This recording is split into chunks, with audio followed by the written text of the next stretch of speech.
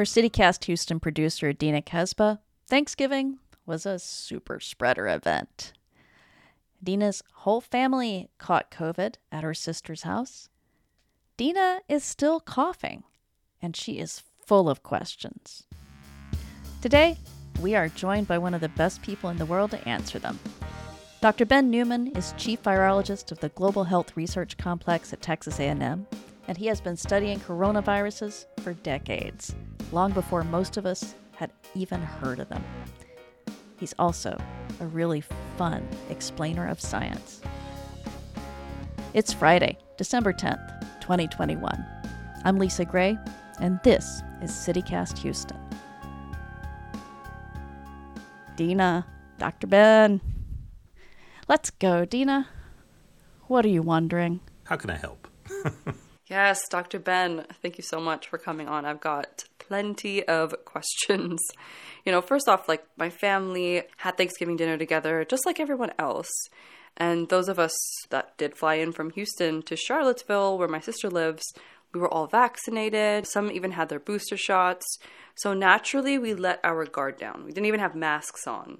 How soon after dinner did you start feeling sick? So that's the thing. It wasn't me that got sick first. It was my dad. And he started to feel sick in the middle of the day Friday. And so that's when my stepmom, who also came in from Houston, started to feel sick as well.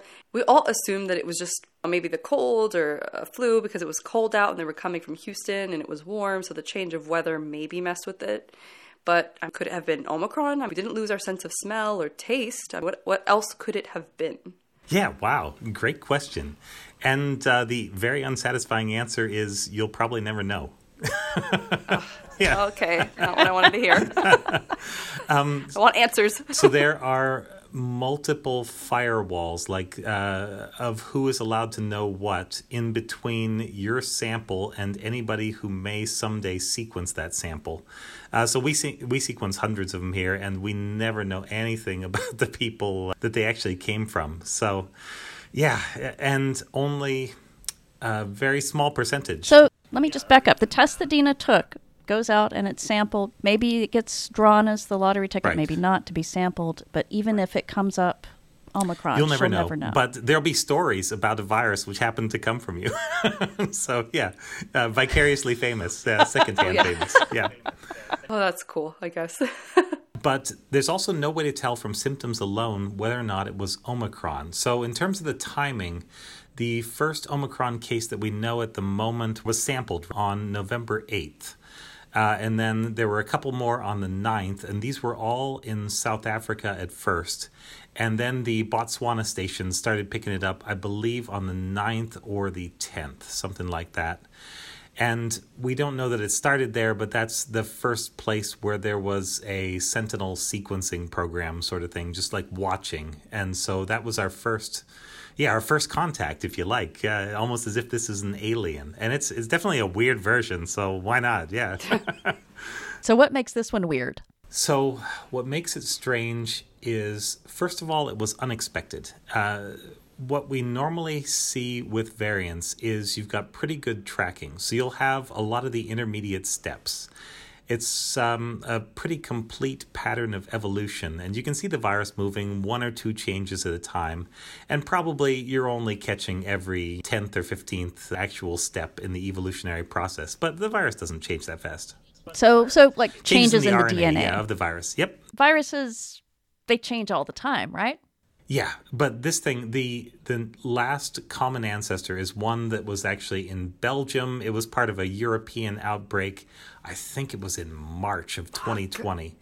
And then this whole lineage appears to go silent. So we think, okay, this is another variant that's gone extinct and whatever. All hail Delta, the current reigning king forever and ever. But then this thing pops up. And so everybody is wondering, where did it come from? How did it get here? Is it a recombinant? All these things, just go through your mind at the very beginning. So we've got a very lonely little cluster of viruses at the end of a very long, very naked branch of the family tree. And that's kind of what Omicron is. But if you look at the mutations, they're not just anywhere. there is a cluster of them, and there are actually 10 in a thing called the receptor binding domain, which is literally the point of first contact between the virus and a person. So that's the tip of the coronavirus spike? Yeah, it's kind of like the thumb of the spike. There's 3 spike proteins together, and they each take their turns. There are 2 thumbs down and 1 thumb up at a time. And this one is on the bit that's, when the thumb is up, it's like the pad of the thumb, the bit that's actually going to push the button on the outside of your cell to basically like ring the doorbell and let this virus in. So how does it get to be so different? I mean, I usually think that any little change is going to make a virus stop functioning and it'll go away. So to Right. have a whole bunch of changes, shouldn't that kill it? Yeah, and that you're exactly right. Almost every change is going to be either lethal or so harmful to the virus that it just dies. But that's fine because viruses don't make a few changes. They make literally all the changes. They'll make every single possible mutation in the course of an afternoon inside of every single infected person. So Dina. they try everything. And yeah, you get the whole kitchen sink thrown at you, which is why you never catch one strain. You kind of catch all of them Wait, what? at the same time. So are you telling me That's- I have yeah. like Delta, I have Omicron, I have everything? Like, is that what you're saying? The mutations which differentiate these things, will have popped up during your infection. And your body will have had to come up God. with some kind of solution. Yeah. Now, they may be in the wrong context. You may get a mutation that would be great on a Delta backbone, and on whatever you got, it's just garbage. Yeah. Whoa. So there's like no real way of knowing if it's just Omicron. It's gonna be a mixed bag, and that's it? Yeah, pretty much. As far as your immune system is concerned, it's like it has to fight against everything at the same time. So there will be versions of the virus that have every mutation that God. we've seen in Omicron, because actually every mutation that Omicron has, a lot of people call them unique because they haven't popped up in the Greek letter variants, but these are all things that we've seen before, one time or another. 2 of them are ones that we even reported from the Texas A&M campus, from our local population. Oh, wait, the Aggie variant. Yeah, Brazos Valley 1 and 2, the defining mutations of those are actually part of what makes Omicron so weird. And these are things that were not very successful on their own. But together in Omicron, they seem to be okay. Yeah. Wow, okay. So when we talk about a variant, that's like Yeah. the center of this cloud of similar right. viruses? Exactly, yes. Okay. That's how a virologist thinks of it, Okay. yes. All right, Dina, what else do you want to know? Oh my God. So, okay, one of the things that's been on my brain, like, sorry, There's the cough. it just Yeah. comes up randomly, and it feels like my chest is just so tight when it happens. But the main thing that I'm thinking of is like disinfection, right? Because now I really want to just go in and bleach every single thing that I touched. And like I have this toothbrush that's, the Oral-B electric one. And so the top of the toothbrush expensive. is... Yeah. So I'm like, should I be like throwing out that top? Because I used it when I had COVID, and I want to start like that whole disinfecting process. How do you even kill a virus? How do you kill this virus? Oh, this virus dies at the drop of a hat. A little bit of soap Okay. will knock it out completely. You can heat it to, about halfway to boiling. And if you leave it there for 15 minutes or more, it's dead. So 50 degrees Celsius. That's one of the things we do routinely to inactivate samples before we read them out and sequence them. So it's not that bad. So how would Dina heat something to 50 In the degrees oven? Celsius? Yeah. In the oven?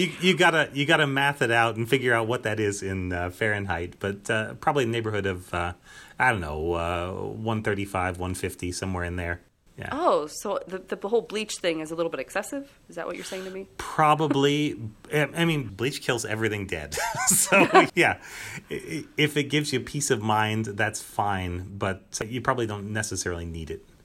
And we still don't know of anybody who's been actually infected from a surface, and your body just fought off literally this cloud of viruses. And so right now you are absolutely on point, or rather your immune system is, in terms of dealing with this particular one.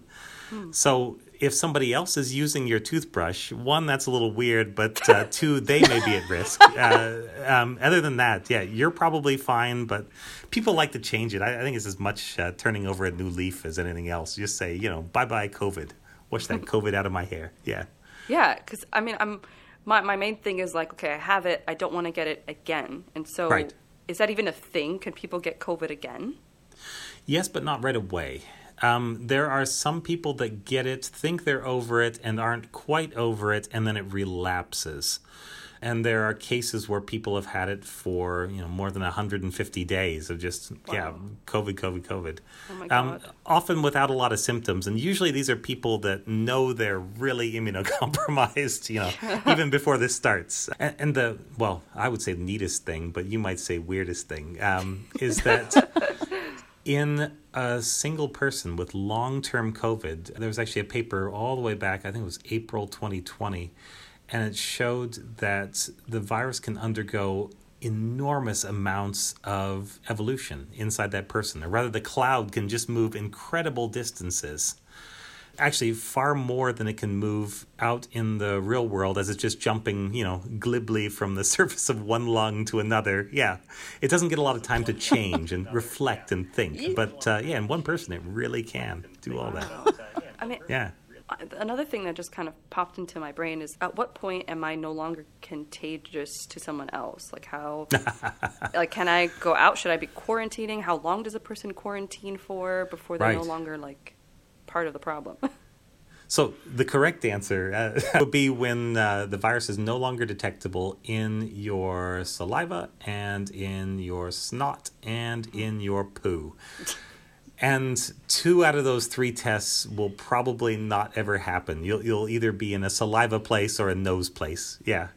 But the virus can linger in some parts of the body, and that's the best way that we know to make sure that a person is absolutely over it, is to make sure that everything is clean. But really, you'd have to dissolve a person in a vat. Well, you wouldn't want to do it in acid. That would break down the RNA. But dissolve them and sort through their RNA, to be really, really sure. But I don't... Right, but nobody needs to be that sure. That's the thing. Wait, dissolve a human? Like you would dissolve a person? No. He's saying theoretically, Tina. That is the only Okay. way for complete certainty. And so we will opt for something less than complete certainty. Okay. I mean, I don't want to be dissolved. I would recommend so- opting for less than complete certainty. So everybody wants an amount of time, but it's not time. It's how, when is the virus gone? And there are tests that can be done, but Other than that, there's just vague guidance that sometimes works and sometimes leads to a pandemic that goes on for 2+ years. Yeah. All right. You knew we were going to ask about Omicron, so here goes. How much do we really know about it? How worried should we be about that variant? We finally got the first actual paper about Omicron. So there were a lot of speculation papers. Yeah, it was released to medRxiv. And this is coming out of South Africa. And so they've had the longest with the virus. The top of figure 1 shows that Omicron actually uses the same receptor to get into our cells as the regular version of the virus, a thing called ACE2. And that is good. So if the virus was using a different receptor, it would infect different tissues. It would infect different cells in those tissues. You may get really different disease. It would just be like starting over in terms of what we know. And there are enough changes to just the part where the virus makes contact with the cell, 10 changes in that little domain, that it was possible that it didn't work there. But it does, so that's good, yeah. All right, so that's the top of that figure. This is a great word picture. The bottom of that figure actually compares how effective is the Pfizer vaccinated serum is at knocking this virus out. And it finds that it's still effective, but the effectiveness is reduced by about 40-fold. Wait. You said 40-fold? We're not talking 40% less effective, but 40 times less effective? Yeah, 40 times worse. 40 times harder to knock out. But I was expecting worse. It looked like there were enough changes to this little tiny site where the virus makes contact with the cell. That is the one spot that's like the bullseye. That's where you want to land an antibody or something like that. And if you get one there, then that particular spike will not start an infection today. And if you hit enough spikes on one virus particle, that whole virus particle will be neutralized. It cannot infect. And so I was worried that we were trying to shoot at a target that had no bullseye, essentially, that it had changed so much. But it turns out that, with quantity of antibodies, we can actually get enough binding to that spot that we can still neutralize it. So do you have any basic advice, Dr. Ben, for just normal human beings who are worrying about Omicron? Yeah, it looks more like a regular variant than we had thought at first, but it looks as though it's going to be resistant. So think tortoise rather than hare. Delta is still the fastest thing out there, fastest growing, best spreading, and it may well be that Delta actually drives Omicron to extinction. Omicron is going to be one that could potentially infect people when it's been a while since their last vaccine, or if it's been a while since they actually caught and got over COVID. But I don't see any mutations in there that would necessarily make it a lot better. And it's a competitive world out there, virus against virus. And you got to be faster than Delta to have any chance in this world. Okay, so this might be a dumb question. Oh, whatever. But like, if Delta outcompetes Omicron, and I feel like I'm talking about this like battle between two aliens, but so if it does that mean there will be a third one coming up? Now, you've got 160 plus versions of Delta that are out there.